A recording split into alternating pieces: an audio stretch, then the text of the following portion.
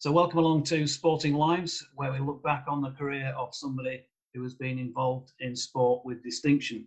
In the case of my guest on this episode, his skills as a middle order batsman with Middlesex saw him selected to play for England and became the first black cricketer to play Test match cricket and one-day internationals in an England shirt.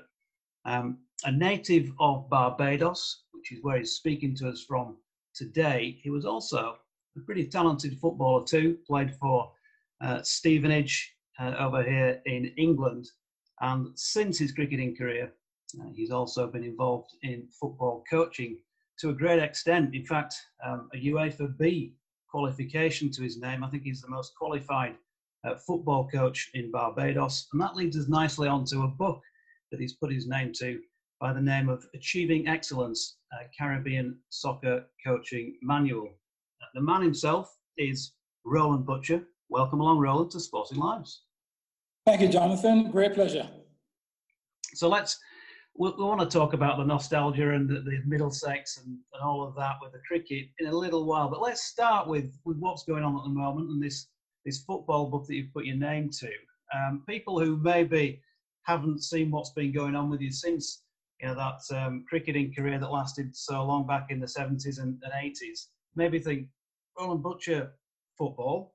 But as I mentioned in that little build-up, Biggleswade and Stevenage you played for. I know there was also an association as well with Brendan Rodgers. Maybe you want to tell us a little bit more about that and just how football came to be a real thing for you. Yeah, certainly, Jonathan. But just basically, I'll give you a quick rundown of what I've been doing really for the last 15 years. The last 15 years, I've been Director of Sports at University of the West Indies here in Barbados, a position that I got offered in 2004 to come and start a sports program. So I took the opportunity to come in 2004 and really started that program at UWI and developed it in many sports, not just cricket. Obviously, cricket was the first sport because of the culture and the history of cricket in the Caribbean. We had reasonable facilities at the university, but those facilities were enhanced somewhat when the World Cup came along, where we got a brand new pavilion, etc., which allowed us to host a number of World Cup matches involving New Zealand, Sri Lanka, Bangladesh, Scotland as well. So that's what I've been doing for the last 15 years, developing the sports program. As I said, we started with the cricket, but then obviously we developed the football as well. We've got a fantastic stadium here in Barbados with running track, etc. So that was my life for the last 15 years. I retired last year when I reached the ripe old age of, at university you've got to retire at 65, but fortunately for me, because my birthday is in October, it meant I was able to go on until the end of July the next year. So I was nearly 66. So it was called time on my career then. And that really led me into finishing something that I've been doing for a number of years. Yes, football has been side by side with the cricket over the years. In England, as you said, I played semi-professional while I was a professional cricketer. And right also during that time, I started to do my coaching qualifications, obviously starting with the prelim and then the FA certificate, etc. And eventually, later in my career, I did my UEFA B license. And yes, I did it at the same time as Brendan Rodgers. We met on that course for the very first time. We got on really well. And I think similarly, we had similar ideas about how the games should be played and coached, and that's why I think we got on so well. And in actual fact, sometime later, I actually worked for Brendan because about a year or so later, I received a phone call from Brendan and said, listen, I've just been given the job at Reading as the academy director, and I would like you to come and work with me. And I said, yeah, of course. So I went and worked with him as an academy coach, ran my own team. I was there for a while. Then Mourinho took him to Chelsea, obviously as a bright young man. Mm-hmm. And then obviously he went in that direction. I went back to cricket soon after that when I went to Bermuda as national coach. And then really from there onwards, I was in the public school system in England for a while, but then in 2004, I came to Barbados. So from way back in England, I had the idea of developing this manual, but over my time here in the Caribbean, it became even more relevant that it was something that the Caribbean needed desperately. The Caribbean crazy about football, but only one or two players really have made it to the top level in world football. Obviously, I think Emerson Boyce was the last one as Wigan captain. And before that, one other player, a fellow called Gregory Lalu Goodrich, who played for Queen's Park Rangers, Bristol Rovers, etc. So there have been limited number of players in the big leagues in Barbados, from Barbados and the Caribbean in general. So over the time at UWI as director of sports, obviously one of the things that I had to do in my job was to look for talent around the Caribbean in all sports, because we developed a situation where we were able to offer sports scholarships as well to promising sports persons in all sports. So I spent a lot of time around the region searching for talent. And I was able to then see firsthand, particularly with football, the sort of things that were missing in the region. And coaching is certainly one of the things that's is a real problem in terms of developing the players so that they're good enough to play at the top level. So right near the end of my time at UWI, I thought to myself, I must finish this manual. So I put in some time, got it finished, and it has been published. And really, it is a manual designed to really, what it's developed for is to get the consciousness of the Caribbean craze for soccer, get them involved. It's a manual, as I said, for the Caribbean, but it is relevant really for anywhere in the world. It is a wide-ranging manual that, if followed, can make a significant difference. So in terms of its appeal, have you written this book for other coaches of soccer, for players? Is it aimed at schools, or does it cover a multitude of sins, if you like? Well, it's a multitude of sins, all those things that you have mentioned. Yeah, the players, coaches, clubs, schools, so really it covers from age 5 right up to elite. So there's, you're dealing with 5 to 7 year olds, 7 to 9, 9 to 11, 11 to 13, 13 to 18, and then adults. So really it covers a wide range of age groups. Which is not easy from a writing perspective to tap into that, right? Is it because you are sort of using different language, I suppose, and aiming at different things with different people there? Absolutely. And I mean, that has been one of our major problems in the Caribbean, is that, coaches have not really identified what is relevant for a particular age group. So you actually find that, coaching that takes place, it's inappropriate. So you'll be coaching a 7-year-old what you're coaching a 13-year-old. And it's impossible really for them to evaluate that. So what I've really done is to put it in a form where that, anyone can pick the manual up, and the particular age group that they're coaching, everything is there for them to ensure that that age group gets exactly what they deserve. What sort of footballing potential then is there on the island itself of Barbados and in the Caribbean, to develop that on a wider scale? Well, I mean, there's an abundance of talent in the Caribbean. There's no question about it. But it's undeveloped talent. That's the problem. The coaches really have not been at the level to really take the players to the level that they need to be. And I guess also there's a lack of understanding of the level that these players really need to get to. So it's a situation of being a big fish in a small pond, and the coaches not really having not really knowing what the level is outside of that these players should reach. I'm hoping that I can assist them in that to then really see the bigger picture, because the craze in the Caribbean for football is unbelievable. But all they're doing is watching the other talent all around the world on a weekly basis.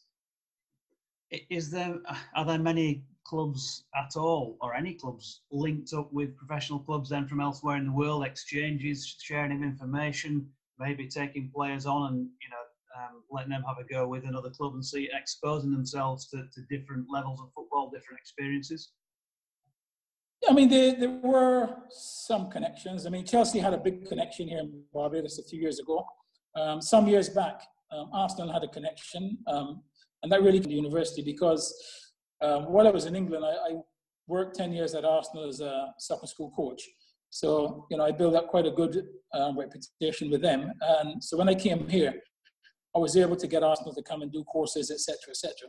Also, in the last few years, we developed a relationship with the Belgian FA and working with the Caribbean Football Union.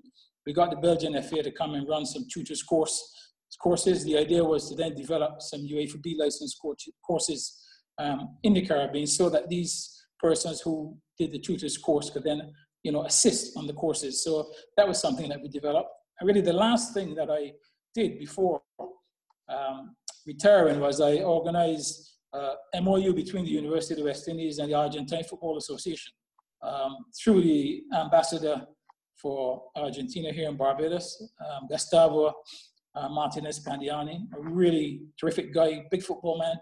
And through him, it was 2 years ago, I went with him to Boca Juniors in Argentina, spent a week at Boca Juniors, and really that has been developed nicely. Unfortunately, now I've left the university, so I'll have to wait and see how they actually take that MOU forward. But I mean, to have an MOU with the Argentine Football Association, and they are willing to come and do things here, take players there on exchanges, coaches, etc. It really is a great opportunity for Barbados and the Caribbean region. Superb. And Arsenal fans watching this will have probably perked up with the mention of that club's name. I know a couple of young lads fairly closely related to myself who both like the club. When were you involved year-wise, and who might have been coming through the system? Who did you work with then as a young player that we would know? Well, when I was at Arsenal, the likes of, George Armstrong and those people were still around, Pat Rice, and then obviously later on Paul Davis and Nicholas Anelka, all those guys. So I was there when those guys were around. I actually was doing some work with the first team coach, who was first team coach for a long, long time, Neil Banfield. He was right throughout Arsene Wenger's career as well as first team coach. So Neil was someone that I grew up with. We stayed very close friends, and about 3-4 years ago, I actually took 3 players over to Arsenal and spent a week at Arsenal through Neil. They didn't get taken on in the end, but they were impressed with the players. But it just really gave the players an idea of the level that they need to get to.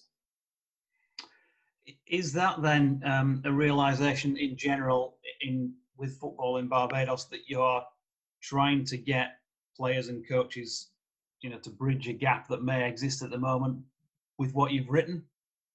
Yeah, most definitely. I've looked around the region and I've seen nothing like this that has attempted to bridge that gap.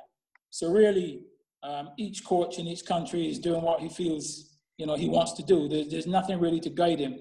And so you end up with some good coaches, you end up with some not so good coaches. But hopefully, if they take this on board over a period of time, hopefully we will see, the level of players developing throughout the region that can take their place in world soccer. Well, wherever you're watching this from, Roland's book goes by the name of Achieving Excellence, Caribbean Soccer Coaching Manual by Roland Butcher, and it's published by the University of the West Indies Press. And I'm sure if you Google that, you'll be able to find it online, because there's not many shops at the moment open that you can go into and buy a hard copy. Yes, okay. The good thing about this manual is that it is an e-manual, so you don't have to leave home at all. Really. They just need to, as you said, go online. The other place they can actually go is bookfusion.com. So those are the 2 places they can go, and they can get it quite easily. I'll be looking forward to seeing some Barbadian players then playing for some big clubs, or who knows, maybe internationally in a World Cup at some point in our lifetimes. And then you can kind of look down as that granddad, that father figure. Maybe granddad's a bit too old, Roland, but father figure, shall we say? The godfather of Barbadian football. I would say great-granddad might be about right. Okay, can we talk cricket? Certainly. Great stuff, because of course, as I mentioned at the top of the piece, you're from Barbados originally. I think you came over to England late 60s when you were in your early teens. That's correct. And I came in 1967. I was 13 plus. I would have been 14 in October. So what was it like in the first place to hit, London? Whereabouts in London or the area were you? Where did you first settle? But when I first came to England, I was in Stevenage, actually in Hertfordshire. My parents had been in Stevenage since the 50s, so they were well established in that new town.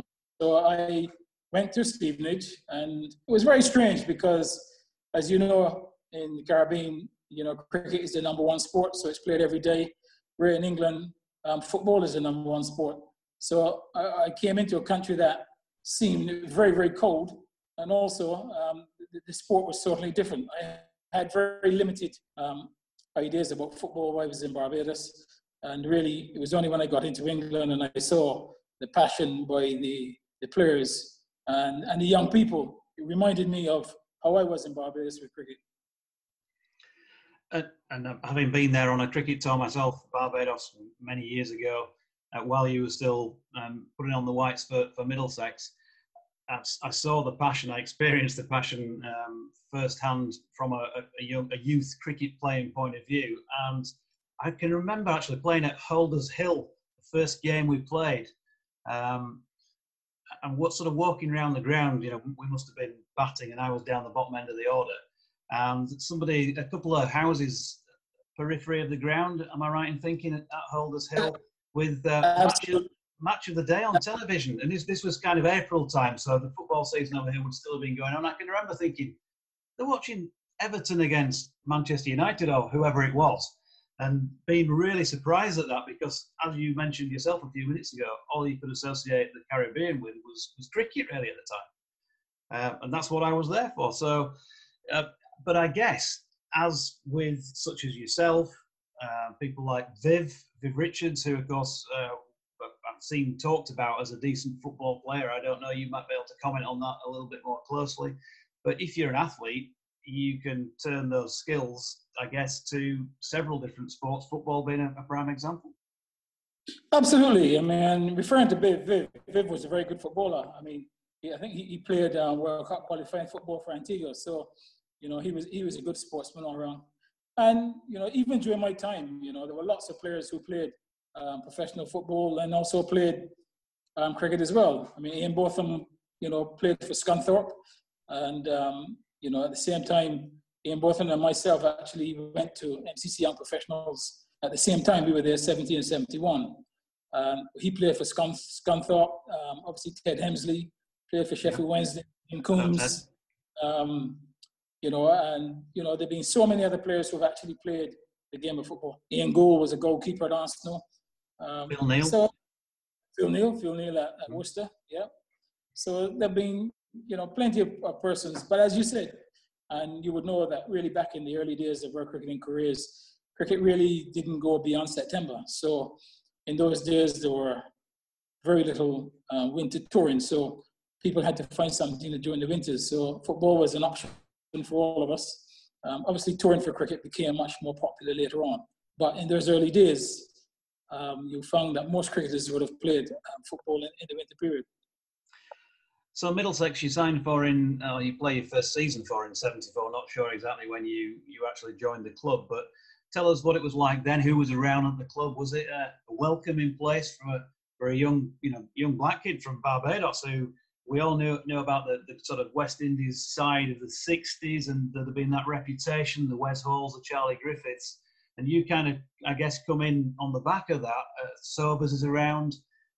The game in the West Indies has got a really good reputation. Are people trying to knock Roland Butcher off his perch and teach him a thing or two, or is it open arms and welcome along sunshine, there's a peg down in the far corner for you? Well, basically, I was at Lord's, as I said, from 1970 as a young professional with the MCC. So, Middlesex got a good chance to see me while I was at Lord's. And it was really why Middlesex were looking at all the players. And they saw me, obviously, they offered me a contract from 1973. So Some 72, because I was at Lords for 70 and 71. So 1972 is when I went to Middlesex. Obviously, I went to Middlesex at a time where a lot of young players came through at the same time. I mean, there were 3 of us from that MCC and professional side that went at the same time. Actually 4, because Ian Gould came like a year later. So there was Ian Gould, myself, Martin Vernon, Nigel Ross. Were 4 players from the MCC who went to Middlesex. And at the same time, John Embry had just arrived, and then Mike Gattin came. So all of us youngsters were there together, learning our trade in the second 11. So I eventually made my debut in 1974, having joined in 1972. Remember much about that first game, or is it a bit of a blur in the dim and distant past now? Well, it's something I would like to forget. But, okay, it wasn't a pair or something like that. I tell you what, if the game had gone the full distance, I think it would have been a pair. Played on a terrible pitch at Middlesbrough, and the pitch just turned. That must have been against Yorkshire. We don't have rubbish pitches in Yorkshire. I don't think they played at Middlesbrough after that, and I'm quite happy about that. But it absolutely turned from the first morning. And I remember the game, I think Fred Titmus got about 16 or 17 wickets in the game, and Jeff Corp got about 14 or 15. Fortunately for us, Norman Featherstone played a superb innings, so it meant that we didn't have to bat in the second innings. We won the game. I did get a duck in that first innings, and was very pleased not to bat in the second. I guess it's just one of those in that you want to tick it off, but you want to get onto your first score. Really, you're a batsman. You want to justify that place. Can you remember your first 50, first century? Yeah, the first 50. Well, the next game was Surrey at Lords, and I got 50 in that game. So that was my first 50 in the second game. So didn't get off to too bad a start. I described you as a middle order batsman. I can remember you liking to play your shots, and bearing in mind, just being a little bit younger, I was kind of growing up, as a young lad, watching you play on television and that sort of thing. But you had a bit of a swashbuckling style, I think. You like to feel bat on ball, am I right? Yes, I was an attacking player. As fortunately at that time, Middlesex side, we had a couple of attacking players in the middle order, like Mike Gattin and myself. So we sort of played around, the likes of Clive Radley and Mike Burley, who were more defensive and solid players. So we were more the flair players. So that, it worked well for Middlesex. And it was a great time to be involved at the club, wasn't it? Because, what a successful period, pretty much from start to finish of your time there. Well, it went a little bit beyond your time, but there were several one-day trophies under Mike Braley and Mike Gattin, you mentioned. There was championships as well, and of course then there was the call up to England for you. So it must have been a great bunch of lads to be around, and some of those players played for a long, long time, and therefore, the backbone of a very strong side. Absolutely. It was a fantastic time. I finished at Middlesex end of 1990, so from 1972 till 90, and really right throughout my career, the likes of Mike Gattin and John Embry was alongside me, and a few other players who were there right from the beginning. So, the good thing about that period was that, the faces were the same year in, year out, and we were improving all the time. Success was coming. So really, it was just a case of keeping it going, and something that I really look back with pride these years after. What was it like to play under, for example, Mike Braley, who regularly his name gets thrown up in the talk of great captains down the years of county and Test cricket? Well, his name is not used loosely because, he was a great captain. There's no question about that. I think for me, one of the things that really struck me very early was that as a captain and as a senior player, he liked to involve the younger players in what was going on. It wasn't a case of, I'm in charge, I'm the captain, you sit in that corner, do as I say. So really, he would often test you on the field. So I remember many times, we'd be fielding as a young player, you want to just come into the side, and he would come to you and he would say, well, Roland, who do you think we should bowl after so-and-so at the next end? And it was like, you had to think quickly because, you know, you would not have been expecting a captain to actually do those type of things. But once it happened, you know, you would say, well, I think I should follow him with John Embry or somebody. You need to keep it tight. And you say, yeah, I think that's a good idea. And he would do it, or he would say, no, I don't agree with that. I think so and so. But what he did was with all the young players, he kept them on their toes, because once it happens the first time, you always made sure that your head was in the game, because you felt that at any time the captain would come to you and ask you, you know, what you felt about a certain part of the game and how you feel we should proceed. So it kept the young players very much on their toes. And that was very impressive for me because, you know, as you know, most captains don't operate in that manner. No. And of course, Mike Brearley regularly gets talked about as part of the reason he gets talked about of being a great captain is the way he was able to handle Beefy, to handle Ian Botham in his Test career, especially on the back of him losing the captaincy and, of course, the 81 Botham's Ashes and all that. Is that one of these things that is being talked up too much as myth and legend, or do you really buy into the fact that he would have been able to do that with a player like Ian Botham? Oh, I buy into that big time. And I'll tell you why. I mean, the Middlesex side, if you look at the Middlesex team in terms of individual characters, it wasn't an easy group of people. I mean, they were all different individuals, you know, and you had the likes of Phil Edmonds and people like that in the side who not the easiest persons in the world to deal with, but, you know, Brearley found a way to deal with everybody and motivate everyone. So it did not surprise me that he was able to motivate someone like Ian Botham to produce the sort of feats that he produced, particularly in 1981. And then following on from Mike Brearley, tough act to follow with the would-be captain's armband, if you like, for Mike Gatting, but he'd established himself as a Test player. He'd been a little bit in and out, hadn't he, Gat, in a Test sense. You know yourself, back in those days, you didn't last for that long if things weren't happening for you. And I think Gat was quite often one Test away from sitting one out, and then might get a score, and then eventually gets the job as England skipper. But before that, he'd won trophies with Middlesex. What was he like? How would you compare the pair of them, the two Mikes? Well, I think obviously Gat would have been there right through the time with Brearley, so he would have picked up quite a lot from Brearley. Two totally different characters. I mean, Gat is a bull in the china shop, man. He's up front. He's got to lead from the front. So really, all he did was picked up from where Brearley left off with the same players. We all knew what we wanted to do. We all knew what we had to do. We knew our game inside out. So his job was not a particularly difficult one. But, you know, what he did was, you know, he led from the front, and he became very successful, just like Brearley did as captain. Also, you know, as an England player and as an England captain. So he just really continued the legacy that was set already. And then some of the other players you played with, you mentioned Clive Bradley, you know, what a rock he was at the top of the order for Middlesex for many years.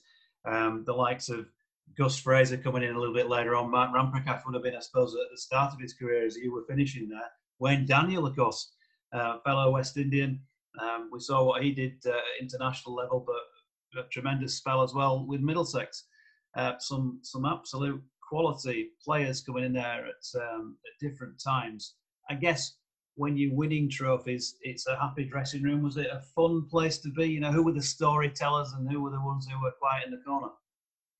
Oh yeah, it was a fun place to be. I mean, Wayne was one of the biggest. Danny was one of the biggest storytellers. I mean, you know, Wayne would hold the dressing room spellbound with his stories. You know, as I said, the dressing room had lots of different characters, but the storyteller certainly was Wayne. You know, Clive Bradley had been there even before. He'd been there from the 60s, early 60s, Clive Bradley, so very experienced player. So, you know, he was able to guide the young players along. You know, John Embry, as you know, he, the sort of person that he is. You know, Edmonds, you know, flamboyant. You know, Paul Downton, you know. So, you know, the dressing room really was a happy one. And of course, for a good period of time too, someone like Larry Gomes was there as well as a Middlesex player as well. So we've had some excellent players, you know, Jeff Thompson, Vincent van der Bijl, all of these players were there certainly during my career. And just looking at your record, 277 first-class matches, 428 knocks, just over 12,000 first-class runs, just three shy of a double century, the highest score, and averaging over 31.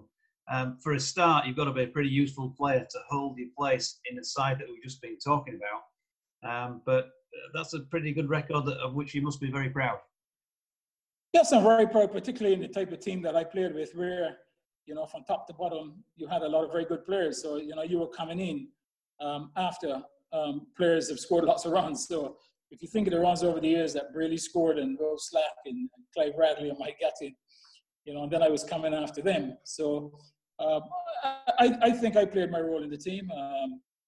I would say that my role in the team really was to be aggressive, and I think it worked well for us, and we were very successful. I had a quick look on the Roland Butcher profile on ESPN Cricinfo. I better give them a little reference. I often do this with players. I've thrown a couple of curveballs, and you may have seen it, you may not have, but you may be one of these people who never reads those sorts of things. But it says there, more than once he saved his career with a brilliant 100. Agree or disagree? Well, I mean, saved. I don't think at any time it may have looked like that, but at no time in my period at Middlesex did Middlesex ever say to me, "Look, there's a possibility of you not getting the contract." So it may have looked so from the outside for persons who felt that I wasn't doing as well as I should do, and then suddenly I got a good score, and then sure that I was there the following year. But I mean, I'll be very honest with you. At no time at Middlesex during my career did I ever, from the beginning right to the end, did I ever have anything less than a 3-year contract. So I think Middlesex might have been fairly pleased with what I was doing for them. Let's talk England. What was the build-up to that like? How did you find out you were selected? Did you have to think twice about it, being from where you were from, especially knowing that the tour was going to take you back home? Just talk us through all that little episode. Well, I think in 1980, I was having a pretty good season in 80. I was playing very well. We played Hampshire at Lord's. We had a run chase in the afternoon of that game. I scored 153 not out, and we won the game. Then we drove from there up to Scarborough to play Yorkshire. Can't beat Scarborough. Yeah, beautiful place. Yeah, lovely place. So I followed that up with 179 at Scarborough, and so things were going, very well. And then I got picked for the ODI, the One Day International against Australia. It was a 2 ODI series where both Alan Butcher from Surrey and myself were picked in that series. Mm-hmm. Alan Butcher played in the first one I think it was the Oval probably. He played in the first one, and I played in the second one at Edgbaston. So that was my debut. In terms of how I found out, I mean, it was pretty interesting. I was at Lord's one afternoon. I received a call from my wife, who was at work. She said, is it true you've been selected for England? And my response was, no, not as far as I know. Nobody told me anything. She said, well, my boss said that he heard it on the news, and she's asking me that. So I thought, well, no one's spoken to me. Then when I got home in the evening, probably about 7 o'clock, I received a call from my father asking me the same question. So I still didn't have an answer for him. So it was not until about 9 o'clock in the evening when the news came on the TV that I saw that I was selected. So that was the first that I knew that I was actually selected for England in that One Day International. Even though that I had been at Lord's that day training, practicing, and wasn't told a thing. Was that in the days, did you have to declare yourself, if you like, interested in playing for England? Had we gone through a qualification or anything along those lines, or was that not even an issue? Well, that wasn't an issue for me. I didn't come into that category because I had arrived in England before my 14th birthday. So I was also playing for Middlesex as a home-based player. I was not an overseas player. Had I chosen to play for West Indies, then that qualification would have changed. I would have become an overseas player. So really, it was a fairly straightforward thing for me to do. I was married. I had children in England. That was going to be my home. There was no point in trying to play for the West Indies, become an overseas player, then have to compete with Wayne Daniel for the one place as an overseas player. So it was fairly straightforward to make that decision. Yeah, so lots of good reasons why you would do it. And because as a professional, you want to test yourself at the highest level. And wow, that was some level, wasn't it? 2 one-day internationals against Australia just to get you warmed up, if you like, or one-day international. And then off on tour back to the Caribbean. Yes, I mean the Australian experience was a good one. A very powerful Australian side, which consisted of Lily Thompson, Pascoe, Greg Chappell, Rodney Marsh, Kim Hughes. I mean, it was a pretty good outfit. We did well. We beat them actually 2-0. And I actually scored 52 in that first game at Edgbaston, which eventually I found out then became the fastest ODI 50 in international cricket. So that was a good start for me. And as you said, the next thing really was actually after that we had the Gillette Cup final, which was in September against Surrey, and I did pretty well there. I got 50 not out in a winning cause. We might really got 90 out not out. We beat Surrey, and then I went off to season finished. I went off to Canada for a holiday, and it was while in Canada I received a call from a journalist. How on earth he tracked me down, I will never know, because I never left any directions where I was going, who I was staying with, nothing. But somehow somebody managed to track me down to my cousin's house in Toronto and to tell me that I'd been selected for England to go on the tour of the West Indies. That was long before the days of Data Protection Acts and that sort of thing, Roland. So probably quite a bit easier then than it would be now to try and find where you are. So great moment when you get that first call to play international cricket and against your fellow countrymen. But it was a strange sort of tour, wasn't it? Because of the Robin Jackman thing in the first place, the Robin Jackman affair, as it gets called, in Guyana, where after I think you'd got a bit of a hammering in the first test, or the team did, that was abandoned or cancelled, wasn't it, because of his association with South Africa? I mean, what were your thoughts on that at the time, given where you were from and all the rest of it, and what your selection stood for from an England point of view? Well, obviously, for me, I was very excited to be selected to go to the West Indies as an England player. We worked very hard during the winter, and I was looking forward, obviously, to that. As you said, we arrived in the Caribbean. The Caribbean was a bit fairly tender at the time because the whole South Africa issue was still very much in the air.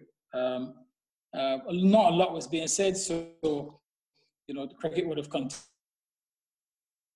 We played the first test match in Trinidad, and I remember following that test match, the next test match was in Ghana. So we went to Ghana. We actually played an ODI in Ghana, and just before the test match, Barbados got injured in Trinidad, and Robin Jackman was sent to come to Ghana. So Jackman arrived, and I don't know, someone alerted the then Prime Minister, Forbes Burnham, that Robin Jackman had previously been to South Africa, etc. And Ghana, being perhaps the most vocal of the countries at that time, revoked his entry permit. So what actually happened then was that obviously the English Cricket Board, dealing with the Foreign Office, really decided that if Jackman had to leave, that everybody would leave. I must add that, it wasn't just a Jackman affair, because it had happened to me in Ghana previously as a Barbados player. I went to Ghana as a Barbados player to play for Barbados against Ghana. And I was opening the batting for Barbados. So my opening partner was Geoffrey Greenidge, a white Barbadian who played first class for Sussex, and he was a West Indian player as well. And Geoffrey Greenidge had been to South Africa before, so Forbes Burnham had also asked him to leave. And obviously the Barbados government took the stance that if one of their players was being thrown out, then we'd all leave. So when Jackman Fear came along, that was the second time that I had been thrown out of Ghana and not allowed to play. But I don't think the players minded that too much, because it meant that they got to Barbados 2.5 weeks ahead of schedule. Nice break. But from a personal point of view, did you have any thoughts or feelings on his association with South Africa? Because he wasn't South African, was he? But he was married to a South African woman and had played several English winters for South African teams. And of course, it was still well within the apartheid era. Yes, I mean, obviously, as I say, the Caribbean was fairly tender at that time. So any association, I think, would have created that situation. You know, obviously, from our point of view as players, I mean, it made no difference, because, you know, we had to replace the player, and he was the one selected to replace him. So, you know, hopefully he would have come and do a good job. But, you know, as it worked out, as I said, we got to Barbados early. I felt I would have made my debut in Ghana, probably which would have been a good thing, because, you know, Borders, you know, was a batting paradise, so I would have enjoyed playing there. But, you know, it also meant that once we moved to Barbados, you know, I would make my debut in Barbados, the place of my birth. So that was also very special. Yeah, I bet it was. And what a great place. We played there on the tour that I went on. It's a fantastic place. I was then in the 80s. It's better still now. What was it like for you, 1981, turning up back home? What sort of reception did you get from the home support? Was there plenty of ribbing going on? Was there any vitriol flying around, or was there any pats on the back and saying, well done? No, the support was absolutely fantastic, not just in Barbados. I mean, the early places that we've been to, because, you know, we played a number of lead-up matches in the Leewoods and Windwards, etc., etc. So everywhere that I went, you know, I was really treated well. I was feted.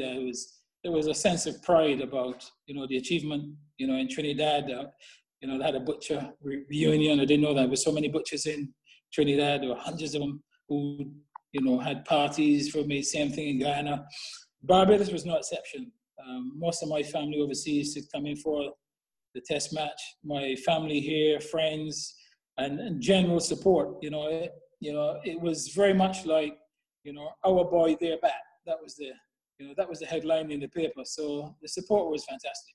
Yeah. And surprising, because I thought perhaps that, you know, there would have been perhaps more in favour of the West Indies, but they would have liked myself to have done well. Once West Indies win, they would have liked that. Crowds over there notoriously brilliant, and particularly back in those days. And, you know, I alluded to it before. You said the Australian side and listed a few of the greats that you played against in those one-dayers.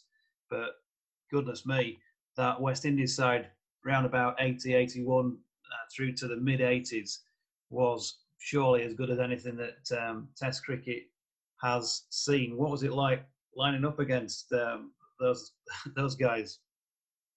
It was very difficult. I mean, and you would expect it, because, you know, Test cricket is not easy. But against a team that had blown all countries away over a long period, you know, it was always going to be very difficult. But, you know, we also had a very good side, so it was going to be pretty competitive. It was going to be hard work, but it was going to be enjoyable as well. I mean, I enjoyed my time here. As I said, it was extremely hard. Things didn't go exactly to plan, because, as you know, during my first test match, I think on the second day, Ken Barrington, our assistant manager, had a heart attack at the hotel, you know, and passed away. So, you know, while making my debut was the greatest thing for me, by the second day, I think the overjoyment had turned really to something different, because you lost a team member, a teammate, someone who was a terrific guy. And I don't think any of us had really experienced that before. So that was very difficult. But the team that you're talking about, I did make a note of it here, of the side, just to remind persons of the caliber of players that West Indies team had at the time. You know, it was Gordon Greenidge, it was Desmond Haynes, Viv Richards, Everton Mathis, Clive Lloyd, Larry Gomes, David Murray, Malcolm Marshall, Michael Holden, Andy Roberts, Joe Garner, Colin Croft. That was the 12 in that series. And for me, probably, the strongest team that I've ever played against at any time. And I think many players who played the game would say that that was true for them as well. Malcolm, he must have been pretty strong, because at the time Malcolm Marshall couldn't actually get in the side, could he, for that Test match? I think they went with Garner, Holding, and Croft. And you mentioned Everton Mathis, who's had a fleeting... Yes, and Marshall actually only played in the very last Test in Jamaica instead of Roberts. But as you said, they went with Holding, Roberts, Garner, and Croft as the pace attack. Yeah, fairly understandable then, with the Ken Barrington issue, what had gone on in Guyana a couple of weeks before, and also the fact that they've got that bowling attack, that you lost that Test match by 298 runs. But I suppose drawing the last couple showed that, as you said, you still had a pretty good side yourselves. Definitely. I mean, the team came back really well. And if you look at some of the individual performances, there were some good performances. Gooch got 100 in Barbados. Boycott got 100 in Antigua. Willie got 100 in Antigua. And then in Jamaica, Gooch got 100.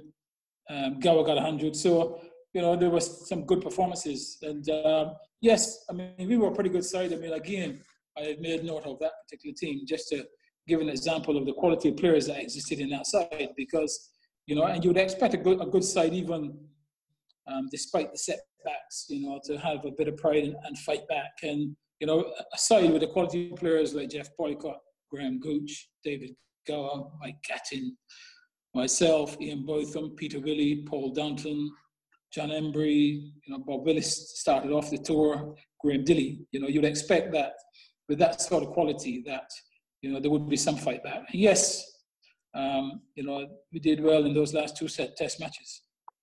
You mentioned Jeffrey Boycott, and of course your debut was that famous over, wasn't it, from Michael Holding to Jeffrey Boycott, second over of the innings. Yes, that was a very, very interesting time.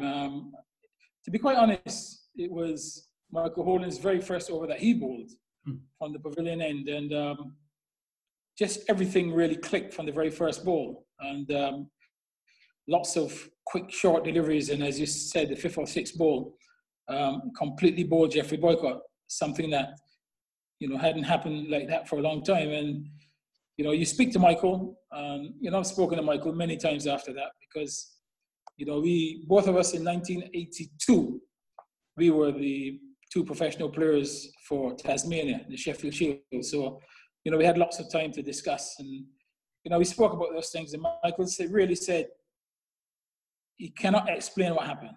Just everything just really fell into place. And that over was as it was. In actual fact, if you look at the whole Test match, there were only two overs that he really bowled with that sort of fire. The next one was the very first over of his second spell, when Ian Botham was at the crease.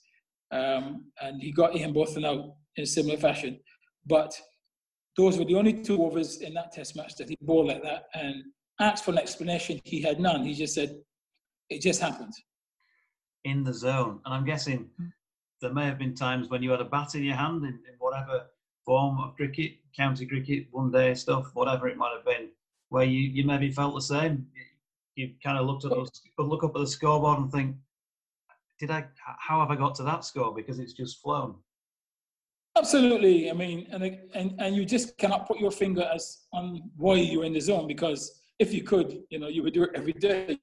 But, there are times that you just play as if it's unconscious. Things just seem to happen easily. The ball seems to be a lot slower. You seem to find the gaps. And, as I said, yeah, it's very much in the zone, but it's something that we all seek. But it just comes very rarely, and just, gives you a glimpse of really what is possible. Yeah. Great to look back on those memories of your time playing for England and also for Middlesex. What about West Indian cricket at the moment, and particularly with reference to Barbados, given where you are? There's been a bit of a resurgence now in the last few years again, after everything felt like it was in the doldrums. People were talking it down. The results were not good. What's your feeling at the moment? Well, I'll start off with Barbados. In Barbados right now, our cricket is very, very strong. I'm now a selector in Barbados as well as a director. I mean, I've been a director for about 8 years on the board, but I'm a selector as well. And this year, Barbados actually won the championship this year for the first time in about 6 years, after Ghana won it for the last 5 years. So, and we won, I think, 5-6 consecutive games in a row, which was fantastic. We've got obviously a very strong side. A lot of the players, obviously, in the West Indies side. Our cricket is strong. If you start with Craig Brathwaite, Shane Mosley has been selected for the first time opening batsman. Shamar Brooks, Roston Chase, Shea Hope, Shane Dowrich, Jason Holder, Kemar Roach, and then you've got some of the young ones that they've selected as well. Kyle Mears, very exciting young player. I mean, keep an eye out for him. A really talented cricketer in the Clive Lloyd mode, all-rounder, terrific player. And then 2 young fast bowlers. You got Kemar Holder and Kean Harding. 2 good talents who both this year, for the fast bowlers in the regional tournament, got the most wickets. And bore really sharp spells and should do well. So look out for those 2 youngsters along with Kyle Mears. So Barbados cricket is in good hands. In terms of West Indies cricket, there is some progress being made. It's going to be slow progress because I think the biggest problem we have is that the Future Tours program is not the best thing for like a West Indies side. This Future Tour program really is ideal for the big 3 of India, Australia, and England. I mean, they're the main beneficiaries. The others really struggle as a result of that. So basically, those 3 get most of the funding while the others struggle, which is not a good thing because you will find over the years to come that you will have 3 you'll have 3 strong sides and 7 weak ones, and that can't be good for cricket in world cricket. No. What about what's the player pool like there these days? Because again, back when you were playing and when you were touring there with England, it seemed to be an endless conveyor belt and dripping with talent, even though there's a finite size to the island. Is it the same now? We're talking football here. People's heads being turned from cricket to other sports. Obviously, you don't have the same level of reserve talent that you had back in those days.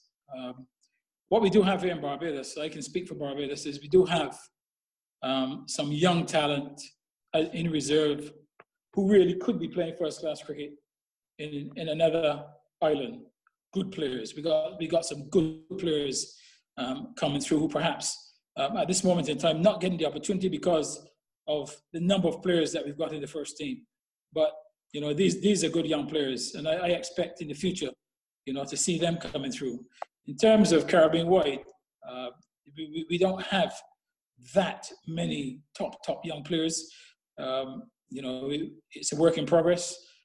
I think in time to come, if they can do something about the Future Tours program where West Indies can receive some more money to, invest in their development of the sport, then you will see much better players. I think something that's held the West Indies back for a number of years is the fact that because of the lack of finance, it's meant that the development of West Indian cricketers really has been very slow because in actual fact, the West Indies run under 15, regional under 15, regional under 17, regional under 19, but there's nothing after under 19. So most territories who have players in their system from 13 will invest in those players. And then once they reach under 19, they're literally thrown out to clubs, local clubs, who don't really have the financial resources or the resources, human resources to develop those players. So really, in actual fact, what you're doing on a yearly basis, you're taking 100 players on a regional basis and literally throwing them out and saying to the clubs now, you have now got to bring these players from playing local club cricket into the regional national team. Impossible. So that's been happening for a long time. That hasn't helped West Indies' cause. what we have done now in Barbados, we have the Everton Week Centre of Excellence. I'm the chairman of the Everton Week Centre of Excellence. I've been able to convince my board that that sort of thing has to stop because, you know, the drain is too much. And I've convinced my board to have part of the Centre of Excellence under 23 as part of the Centre of Excellence. So we've done that, which meant that players who just came back from the World Cup in the under-19, people like Neymar Bolden and Naeem Young, who played in the under-19 World Cup in South Africa, under normal circumstances, they will be playing for a local club in Barbados as their next protocol while trying to make the Barbados team. So what we've done now is develop under 23 side. We've kept those guys now in the system. So they've got 4 years really to push to get into the first team. And those discussions are also taking place at West Indies level. I'm on the cricket committee for West Indies. So for the last few years, I've been pushing that concept of under 23. The problem really has been finance. They just cannot really finance another tournament at this time. But what I was able to convince them to do, which they saw the wisdom in that they've then put under 23 development side in the 50 over competition. Mm-hmm. And obviously, as it turned out this year, that team actually won the 50 over competition. So, you know, there is progress there.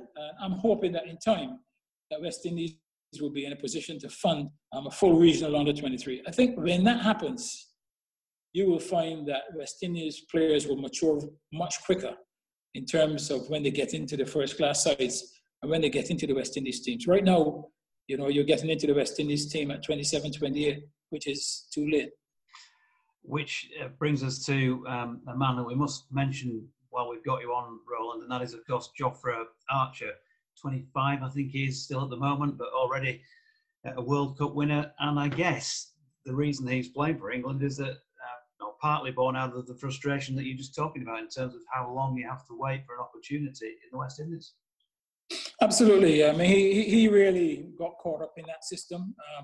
He played under 19, did well in the under 19 tournament, probably was one of the top wicket takers. But then the team was chosen for the under 19 World Cup and he wasn't selected. So really, after that, there wasn't a lot for him and there was a lot of frustration.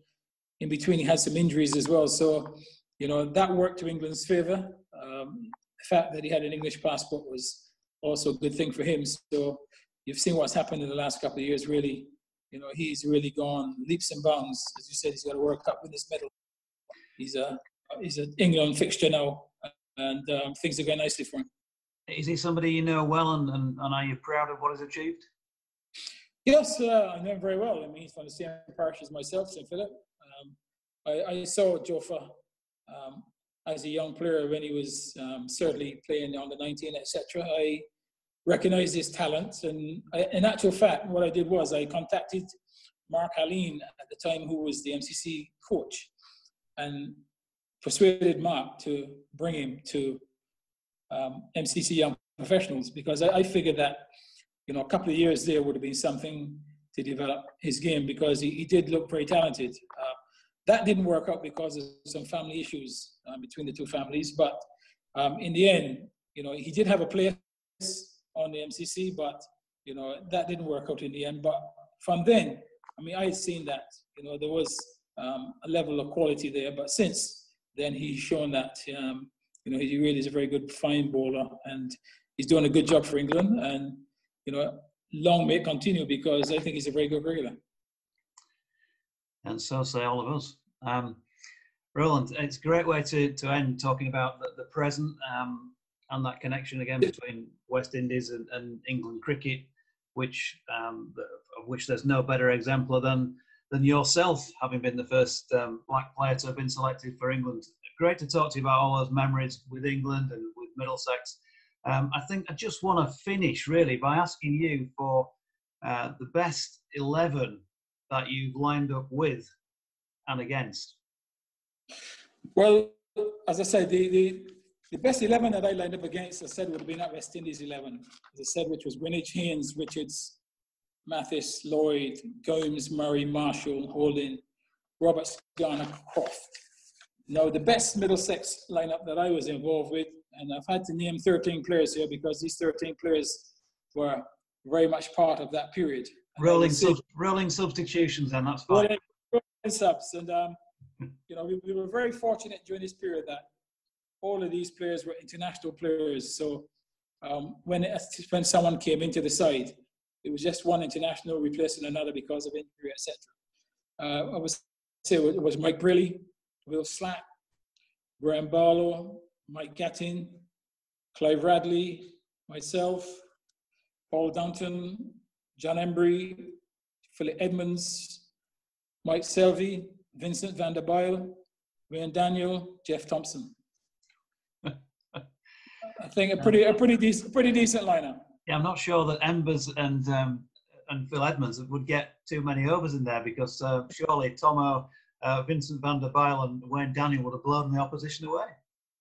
Well, they came in, and when they wanted to change the ball from one end to the other, then they had their spells. But no, they were important parts of the teams as well, as both of them were excellent spinners. But that was a very, very strong lineup, and there was no doubt and no question why that team was able to be so successful, because I think the quality of players that they had at their disposal was very important. Brilliant. Great teams, great memories. Roland Butcher, has been an absolute pleasure being my first, would you believe, remotely recorded Sporting Lives podcast. So another first, and probably the most important one of your sporting career. Well, Jonathan, it's been great talking to you, and I thoroughly enjoyed it. And I really hope that it gets the traction that it deserves. Many thanks. Great pleasure.